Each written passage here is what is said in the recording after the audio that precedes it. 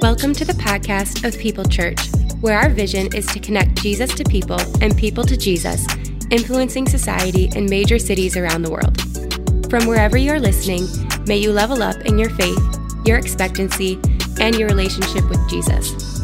We hope God moves you through this message from Global Lead Pastor Chris Carmona. I want to go straight to Joshua 18. We're going to read this real quick. It's going to change your life. At People Church, other churches make you read it yourself. On a Sunday, we throw this in for free. I'll read it for you, okay? I'm just saying, we're a full-service church. It's yours. It's yours. You lay back. Let me read this for you, okay? There's a recline button in faith in our new building, okay? No, I'll be preaching to a church that's asleep. Okay, keep going. Now that the land was under the Israelite control, the entire community of Israel gathered at Shiloh and set up the tabernacle. But there remained 7 tribes who had not yet been allotted their grants of land. Then Joshua asked them, "How long are you going to wait before taking possession of the remaining land the Lord, the God of your ancestors, has given you?" I want to speak to you from 2 kind of titles. One is Monday, Not So Fun Day. Right? Because how many people show up to a career, not a calling? How many people show up, and you know what, even forget the career part, but Monday's just the beginning of the same old life going over and over again. Don't know your purpose, aren't really satisfied. Maybe you're young, so you think it's just going to change over time, or maybe you're young and you're living while you can because you know it won't change over time. But my little tagline to this message is leaving survival. Because you're not made to survive. You're not made to just exist. You were made with purpose. You weren't made to go through the motions. You were made to be passionate, an expression of God's love here on earth, bringing heaven down and changing humanity. You got to understand you were made for more. And it doesn't matter what your less looks like right now. God still has more in store for you. But here's the thing. God is not a bless me club. It's not like, you sign up for a subscription, right? Like double tithe, you're getting just different blessing. Right? Triple tithe, you're on the platinum plan. Go to church every Sunday of the year, you're there. God doesn't like lip service. He needs heart space.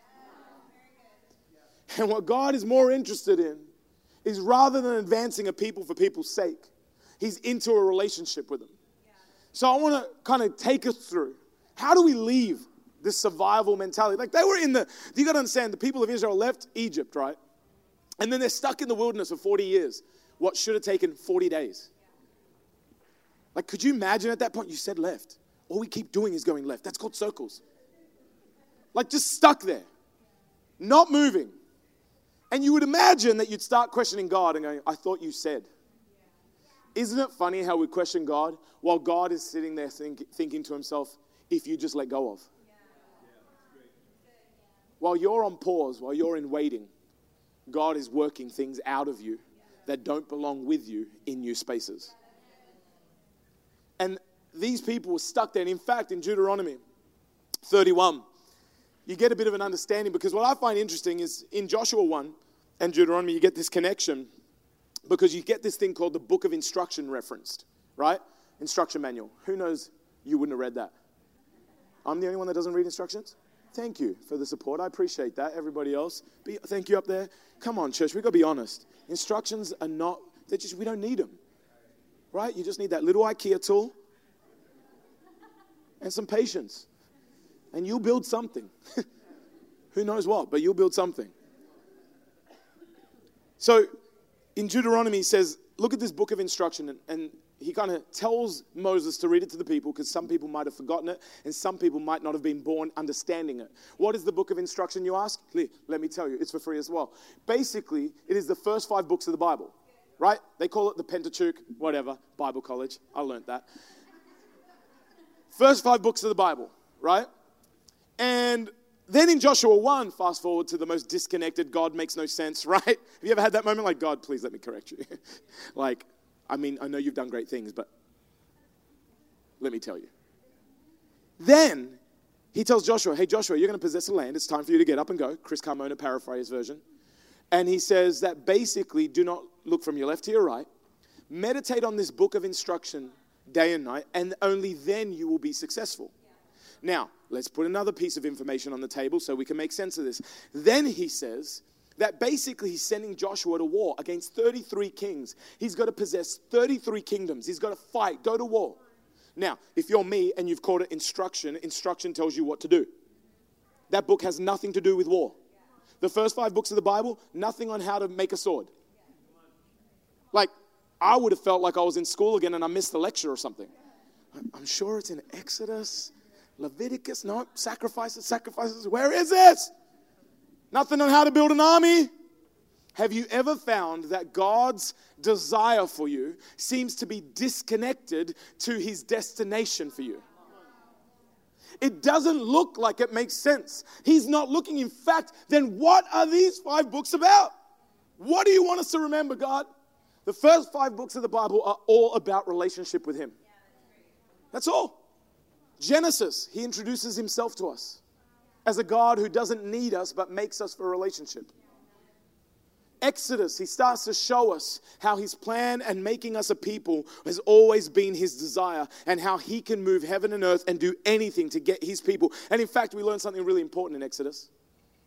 That God puts things as obstacles that we might think, if we buy into the wrong thing, as God not with us, but he makes it an opportunity for his glory to be exemplified. Then you go to Leviticus, Deuteronomy, you see these things, and we start to get a picture of what we must do in order to maintain the relationship. In short, we've got a relational God who basically says, if you're going to get to the places that I've called you to go, you've got to remember that you'll only get there through relationship with me. And the problem for humanity is we just want to get there. I want to be there already. I don't want to pray. I don't want to talk to you, God. I don't have to talk to you. Can I just talk to you on Sunday? Close on Sunday. Like, come on. Be my Chick-fil-A on Sunday, but everything else, like, I need my promise. So I want to go through. How do you and me transition from survival to everything that you're called to be? Surviving in our old mentality. Surviving your marriage till your kids grow up. Surviving my depression because it is what it is. Surviving my church hurt. I'm a survivor. God has not called you to simply survive. You're a conqueror. In fact, you're more than a conqueror, which means a conqueror has selfish ambition. But Jesus is more than a conqueror because he conquered for the people. You think your church hurt was the devil's strategy to take you out. You're wrong. Your church hurt was the devil's strategy to take you and many others out. Because on the other side of your health, on the other side of your healing, on the other side of your boldness, I'll tell you what happens. On the other side of 2 people coming from Australia, on the other side of Jake and Lauren joining team, on the other side of the people that have become People Church, you see now multitudes coming through the doors. You see people coming through in our podcast. Why? Because faithfulness has never been tied around your destination, but the fact that God calls us as a people to go somewhere. You're not in this alone as much as you want to be. Let's leave survival and move into everything that God's called us to be. Ready? Number 1 is this. If we're going to leave survival, we have to transition from seeking his promise to seeking his face. How many times does our prayer revolve simply about what we want? Hey, God, if you just give me. And then what you do is the first prayer is typically, God, give me, right? The second prayer is, if you give me, right? You start bargaining with God. Like you're just starting to look for a cosigner. Listen, if you give me $1 million, 50 is yours. Day 2, he doesn't answer it. Day 3, if you give me $1 million, 100 is yours. 100 grand. If you give me $1 million, fine. All right, you drive a hard bargain.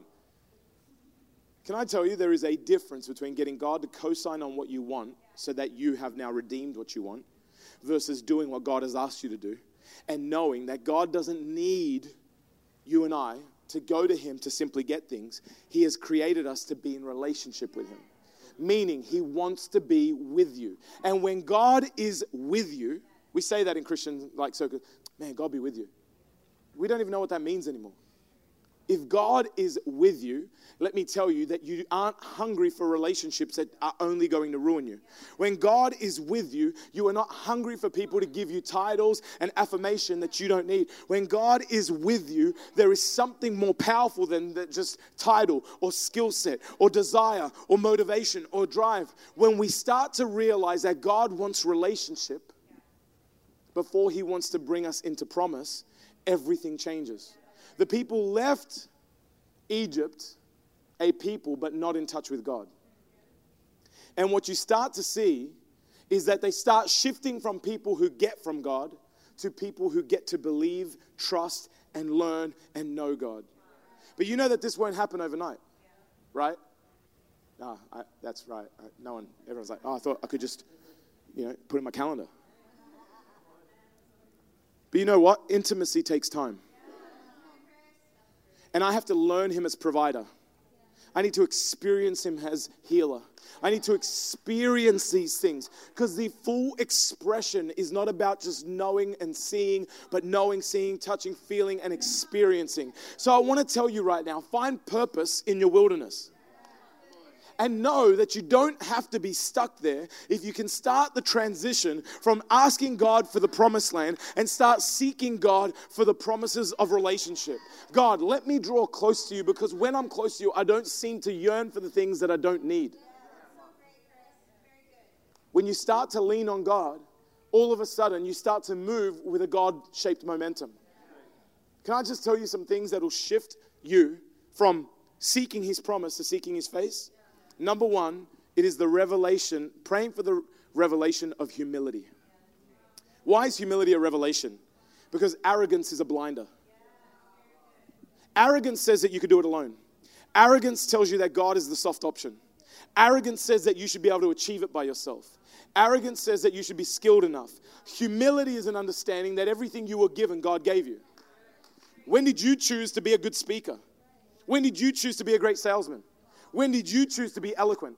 When did you choose to be a strategist? When did you choose? Did you sit there on the assembly line and pick for yourself the giftings that you now have? When can you tell your heart to start or stop? When can you decide what comes your way or doesn't come your way? Could you stop the rain? What are you doing? Just blocking the sun? I don't think so. You're just putting your hand in front of your face. Sun's still there. We say audacious things. The revelation of humility leads to the revelation that you need God.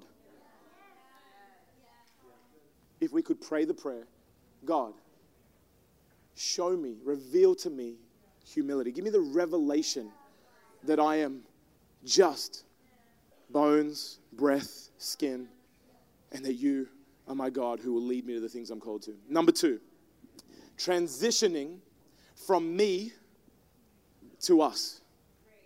Transitioning from me to us. If you are in survival mode, it is self, right? Like I remember my sister once we're in the ocean and she's drowning, and like, because in Australia, like, a wave breaks, a sandbank goes, and now you went from standing there to like, it's like terrible, right? And her husband's 6 foot something, 6'4", and she just grabs him, stands on his shoulders. Meanwhile, he's like, she's like, oh. I was talking to a lifeguard in Australia, and he's like, you know that if people get crazy, we're told to knock them out?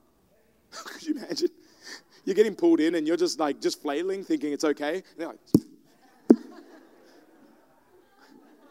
I've always thought, what if you don't get knocked out? Smack, smack. I'm okay, smack. No, you're not, smack. Does it ever feel like God's having to drag you out of the place that is killing you?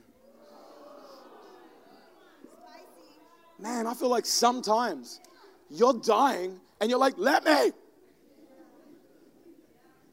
And it feels like he's fighting you, and the reality is you're fighting your best day. Survival becomes about you. Are you a survival businessman? Your table. Are you a survival Christian? Your account. Are you a survival church member? When it conveniences you. Survival is just about you and your table and your plate. Survival means you come to church when you need it, but you don't have a revelation that you come to church to build it because others need it. Survival will tell you that your influence works around God's schedule, but when you understand kingdom, you realize your influence is only because of God's schedule. Survival makes you care about you, yourself. Why? Because survival gives you the mentality that you alone are the person that will get you through. But when you join a bigger thing, a team, a kingdom, there is a benefit that goes with it. There is a benefit with belonging to something greater. You got to understand that God called God's people, Israel, he called them to be his people because he wanted to display his glory. His whole plan was to save everybody. But he wanted to display his favor through one people so that all the people would say there is something different about you. You seem to go better than other people. You seem to go further than other people. And all you seem to do, and what does the Bible always say? Rest in me. How many times have you been angry when God tells you to rest? I can't rest, okay? My job's waiting for me, okay? I can't rest, okay? I want to rest, but my boss will fire me if I rest past 9 o'clock. My bills won't, who's ever said that? Rest. My bills won't rest. How many times have I said the church won't build itself, God? He's like, you're right, it won't. I'll build it. Survivor is always consumed by themselves. But when you're part of something bigger, you realize that there is power in the many. Jesus in Colossians, Bible says that God reconciled everything in heaven and earth to himself through Jesus Christ. It says that he created everything and he saw fit to do so through Jesus Christ. And then it says that Jesus Christ is the head of the church, which is his body. Why do you think that you would maybe experience greater momentum on your own instead of connected to the body that is God's? You ever bodyboard, do anything, snowboard, skate? Your body goes where your head goes. Jesus is in control of this ship. And if you want the momentum that comes with being under the power of the Savior of the world, then you've got to understand that God did not create you or give you desires that are disconnected from his destination. The difference is this, that you might not get it the way you want it, but you'll get it better than you ever thought you'd have it. If you want to transition from being a me person into a we together, the community, you've got to embrace and ask God, reveal my purpose. When you can start to pray that dangerous prayer of God, show me my purpose, I promise you that your purpose is the most fulfilling thing, but it is also the most scary thing. What did he say to Joshua? Get up and be very courageous. Do not look to your left or your right. Means you can't even be distracted. Purpose is focused. Purpose is narrow, not broad. Purpose is God-directed. Purpose is the thing that you should be praying for, because what you will understand is that maybe what you desire is actually not what you want, but what you think you need. And maybe what you desire comes from a place of brokenness, not a place of wholeness, which leads to prayer number 3. If we're going to move into everything that God's got for us and leave survival, we must transition into self-awareness. Do you even know who you are? If we're going to grow, we've got to ask ourselves this simple thing. God, show me, search me. God, search me. Have you ever prayed that prayer? It's not comfortable. In fact, don't pray it if you want to be comfortable.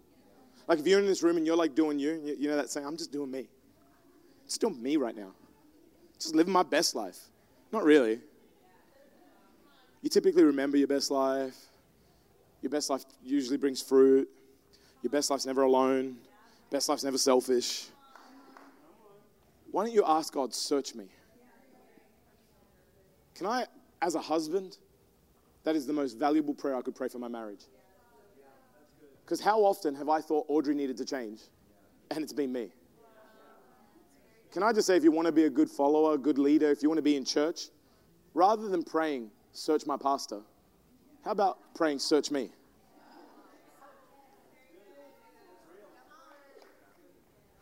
How often do we think people are the problem, but we're the only constant in our relationships over the years?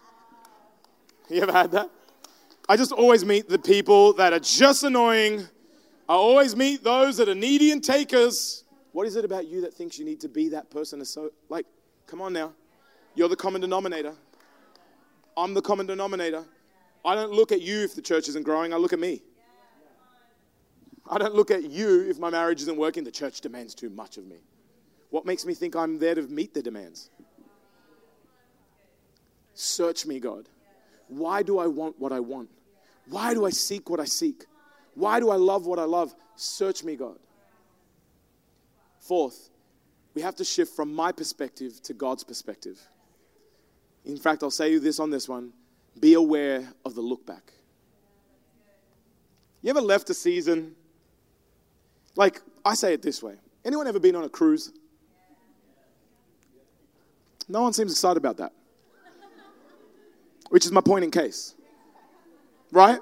It's a floating hotel with heaps of food. Like, I couldn't stand my time on the cruise. Literally, I'm just sitting there going, got to do something. There's only so much, and I don't want to take ballroom dancing classes. Don't. And I don't like mimes. It's a great show, but I don't want to. Sorry. And I don't want to be on a dance floor where there's only 4 of us doing line dances. Don't. And I don't need 2 dinners, 2 lunches, and 2 breakfasts. But I'll take it. I get just like, oh, I got to go. The first day on the cruise was like, woo! But after that, I was just like, and then I get home and I hit the work schedule. And can I just tell you, after I hit the work schedule, sitting at my little cubicle with my little keyboard, can I just tell you a trick? If you want people to leave you alone while you're not doing work and they show up to your cubicle, just smack the mouse and and look around the screen. People will be like, oh, you're busy, I'll come back. Works every time. I'll come back. I'll come back. Have you called IT? Of course I've called IT. Another good one is like send stuff to the printer, photocopy it, fax it, shred it. How not to be a faithful employee. There you go. I'm sitting at my cubicle, may have faxed some things that I just shredded. Can I just tell you, looking back at the cruise, I was like, oh my gosh. Oh my gosh. It was so good. I remember, now I get 1 lunch break, I had 2. Oh, if only I could be just on days on end in the ocean, trapped. Looking out, oh gosh, it was so good. There's this powerful lens called nostalgia that paints the picture better than when you actually experienced it. To the point where God's people leave slavery. I got to enunciate it because it's slavery. They were working and getting whipped. People dying. Context. They leave. There's a moment. They're like, man, gosh, I miss Egypt.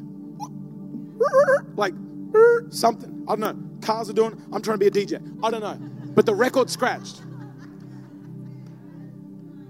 I just imagine some people would have been thinking better things than whoever spoke. We don't know whoever spoke. It's recorded in the book, but we don't know who said it.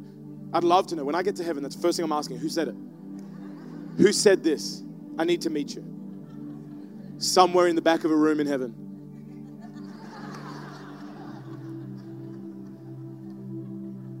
I reckon one person started, man, I wish we could go back. Oh, man, tell me about it. There's nothing but sand here. Wilderness. I am so over this. We've been going in circles. I don't even think Moses knows what he's doing. Ooh, one big miracle. Man. And then someone goes, oh, tell me about it. Man, I miss the days when we had garlic and onions. I reckon if people were just like, this guy. Garlic and onions. Not even nutritional. Not even good. Great flavoring. Awesome. Love it. Yeah, we all agree. Thank you for your support. But yet, really? You'd go back to slavery and harsh conditions. Jesus dies. What do these guys go back to? Where he found them. The look back is real. You know why? Because when you see giants you can't look over, you're more attracted to what you could look back to. There are giants in front of us. And there'll be giants in your life. But your perspective sees a giant. God's perspective sees a great opportunity for his glory. You see a body of water. He sees a miracle. You see a fire. He sees faithfulness. You see a Savior dying. He sees a Messiah rising. You see nothing but problems. He sees nothing but opportunity. You see nothing but your lack. He sees everything about the space he'll fill. We see nothing but a building with a massive land on it. $6 million. He sees nothing more than a statement in the city of Chicago that says that God is good. People can find Jesus. Depression doesn't have to be their portion. That's what he sees. I got to tell you, shift your perspective or you'll always be the sum of your past. Shift your perspective or you'll always be the titles that society gave you.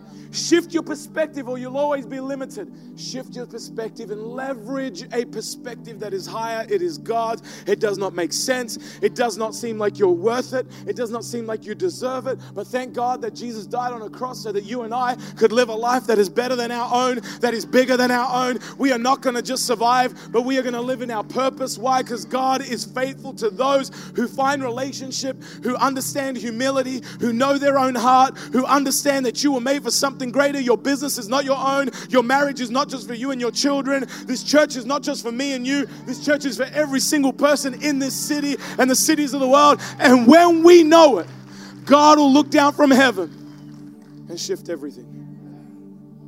Let me end on this. I said it last night. Every message needs a reply. You ever started a speech bubble and regretted it because you don't even want to write back? You're like, now they know. Every message needs a reply. Every prophet that God sent, he sent with a message, but the message needed a reply. It was to get the people back to faithfulness, but the people didn't always reply. Let me ask you people, church, as we got this new building, as we're in this year of Level Up, let me ask you personally, what has God talked to you about? What message or how has this message hit you? And let me just leave you with this. How will you reply? The best reply you could end with is, God, send me. Send me into the growth you're calling me to. Send me into the growth that you've got for me. Send me into healing. Send me into the city. Send me to meet your people. Send me to meet your needs. I promise you, if we've almost doubled since December, what do you think will happen by next December? You know, if we fill the next 5 rows, which are almost there, and we already have a few times, and then the next one in the next service, do you know that we've doubled since December? We've doubled since December. That is insane. What do you think will happen if God's people keep answering back? Send me. Reveal yourself to me. Make me humble. Thank you for listening to this message. If God is moving you through this ministry and you feel led to partner with us to connect Jesus to people and people to Jesus, text GIVE to 844-294-8044. We release our podcast every Tuesday, so be sure to rate and subscribe. If you were moved by this message, please share it across your social platforms so that others may be encouraged by it and God may speak to them as He spoke to you.